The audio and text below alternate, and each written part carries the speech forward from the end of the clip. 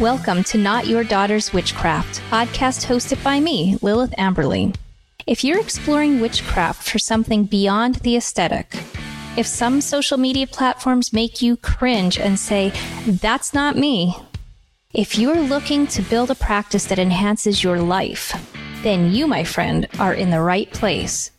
Be sure to subscribe so you don't miss a single episode. Welcome to this episode of Not Your Daughter's Witchcraft. This week, I want to talk about what a day, or I should say week, in the life of a witch might look like. And if you are a witch of a certain age, you're really going to want to listen to the first one.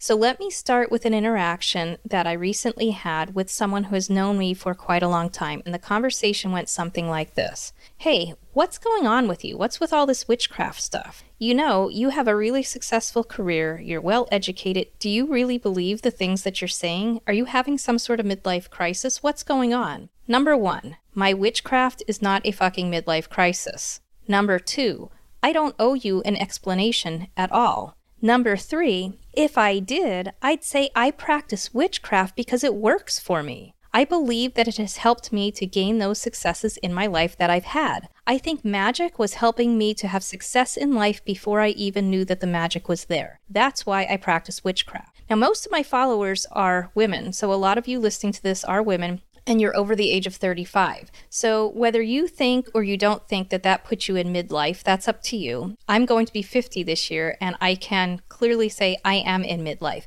but I am not having a midlife crisis. Now, I'm sure there's someone out there listening to this and is thinking she sounds like an angry middle-aged woman. She must be having a midlife crisis. I'm not angry. I'm just at a point in my life where I really don't care so much what other people think. That's what midlife does to people. So it's not that teenage, rebellious, fuck off to authority type place, because generally when you're a teenager, you pretty much still care what your friends think about you and what society thinks. But when you get to be middle-aged and you've lived through a couple decades and you've experienced a lot of things, you come to this realization, and this might be a bit of the druidic path in me, that, you know what, I'm here right now today. This is my life. I may have a lot of spiritual beliefs. I may have beliefs in what happens after we die, but what I know with certainty is that I have today. I have this life that I'm in right now. And when you get to be midlife, as so many of you are, you begin to realize that this life might be all that you have. And I'm going to use today the way I want to use today. And I want to share that message with other people, particularly other women around my age, because it's okay to live your life differently today than you did 20 years ago,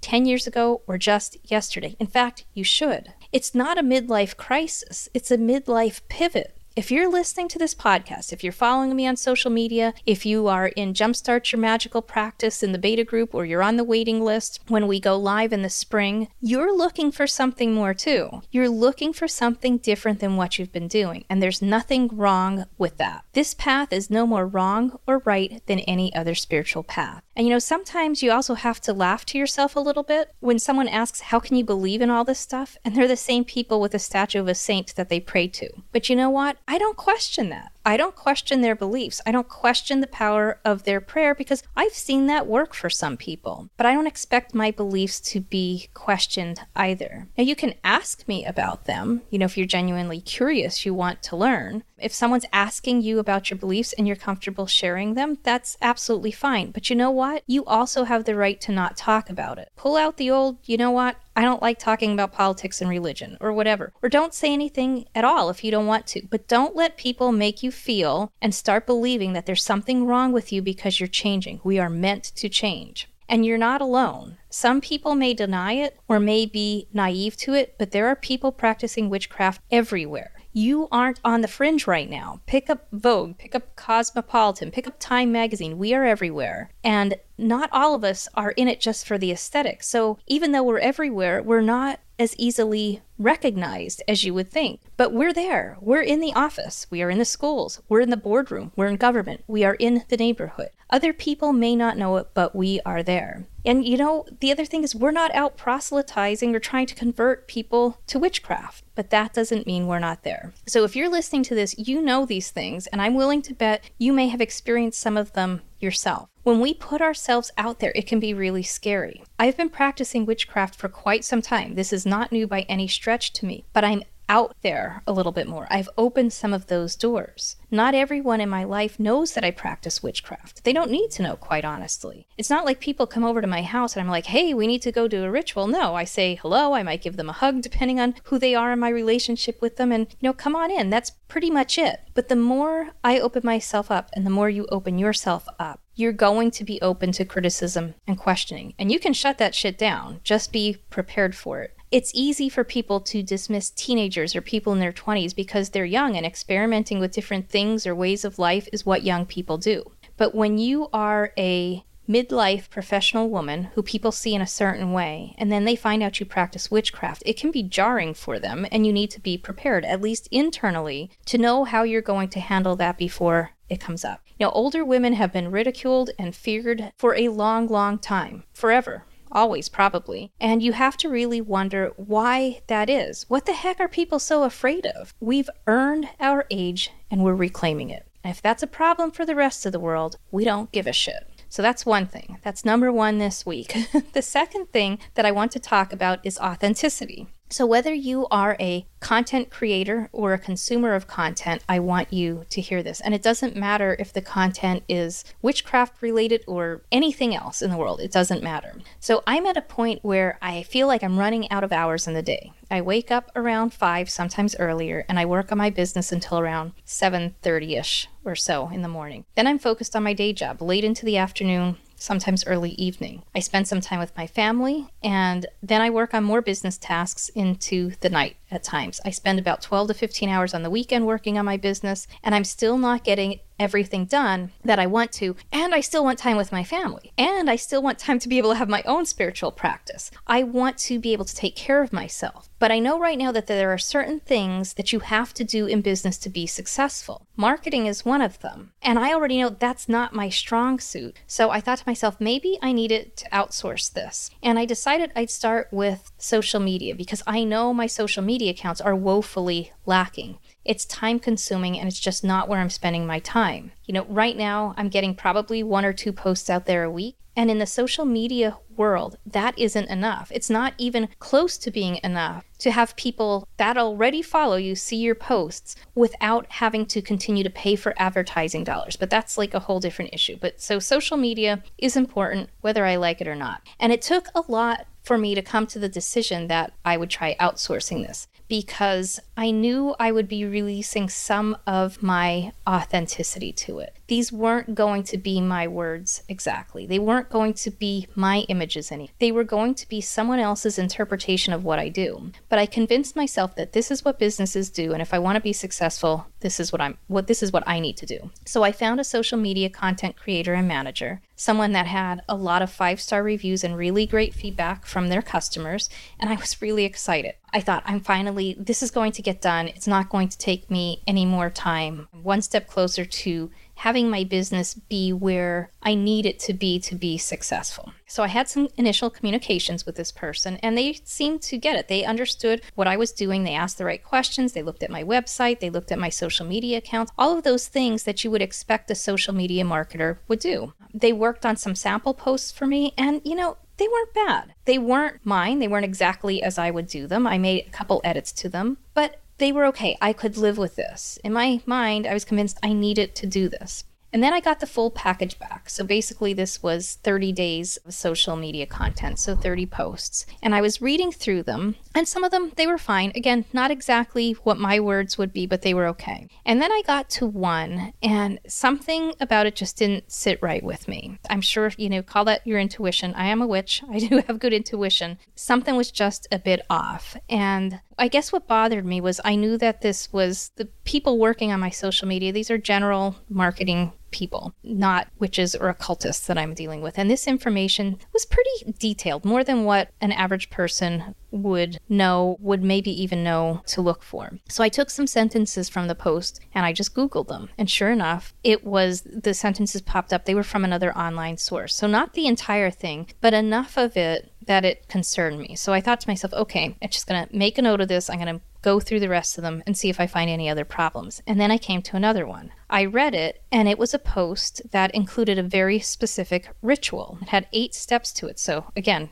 pretty specific. I Googled that and I found it in another online article, and it was pretty much lifted from that, meaning there was a word or two here and there that were changed, but that was it. So the company was lifting, and by lifting, I mean plagiarizing content from other sources for the posts they were creating for me. So needless to say, I was pissed. I was disappointed. One, because this was supposed to be a saving grace for me and save me time. And second, because I knew other creators were being ripped off in the process. And I called them out on this. They denied it, saying that they use other sources for inspiration. Well, you know what? I know a thing or two about publishing, and I take plagiarism extremely seriously. This was not inspiration. When you lift and copy something from someone else almost verbatim, that's not inspiration. So I terminated the order with them, and needless to say, I'm not going to be using any of those posts. I'm still trying to get over this because I desperately need more time, and felt like the only way to get this is with more minds and more hands. But in the long run, you know what? Maybe it saved me in more than one way. Surely, I don't want to be associated with plagiarizing someone else's work, but also being authentic is really important to me. And even without the plagiarism,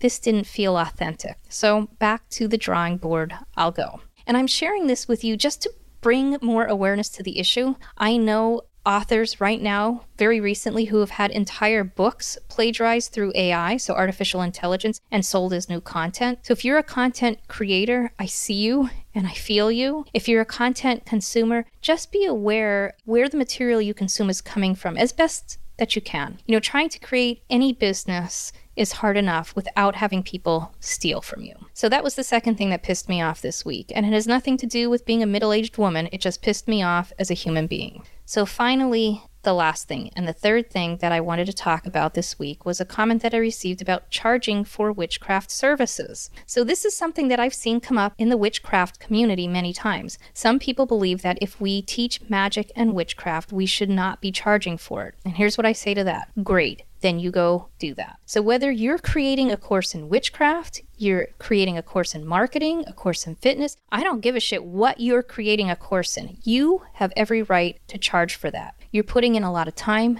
and a lot of money into creating your content. So if you are a service provider of any kind and you are charging people, don't ever let anyone make you feel guilty about that. It doesn't matter what business you're in. It also doesn't matter if you are at a place in life where you can afford to do it for free if you wanted to, which was also insinuated to me. You know what? That's irrelevant. I know what my time is worth, and I'm not going to devalue myself because somebody else doesn't think that I should charge. Second, I know that myself and many other occultists and witches give a lot of themselves for free, and I enjoy doing that. Most of what my followers consume from me is going to be free content, and that's a really cool thing. But it's the paid content that allows us to be able to do the freebies. It's the paid content that helps pay for the platform for this podcast, the editing for this podcast. None of this is free to do. There's always costs associated with it. So those are the three things that happened to me this week as an occultist, as a witch, and as a woman who is in her midlife. And I know a lot of my listeners are in the same demographic that I am. And while the situations may not be exactly the same,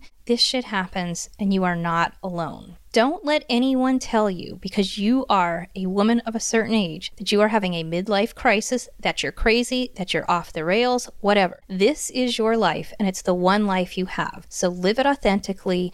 Be the person that you want to be. Now, before you go, I want to make sure that we stay connected. So go ahead, join my VIP list. It's witchlifeacademy.lilithamberly.com/resources. The link will be in the show notes. And I want you to join my VIP list because when you do, you're going to have access to all of my free resources, the ones that are there now and the ones that I publish in the future. You're also going to have access to any upcoming offers, programs, courses, etc. that are going to come out. So I don't want you to miss that. I want to make sure that we stay connected. Now, if you enjoyed this episode, please go ahead and give the show a rating. That's so important, especially for newer podcasts. I would really, really appreciate that. Until next time, I hope you have a most wonderful and magical day.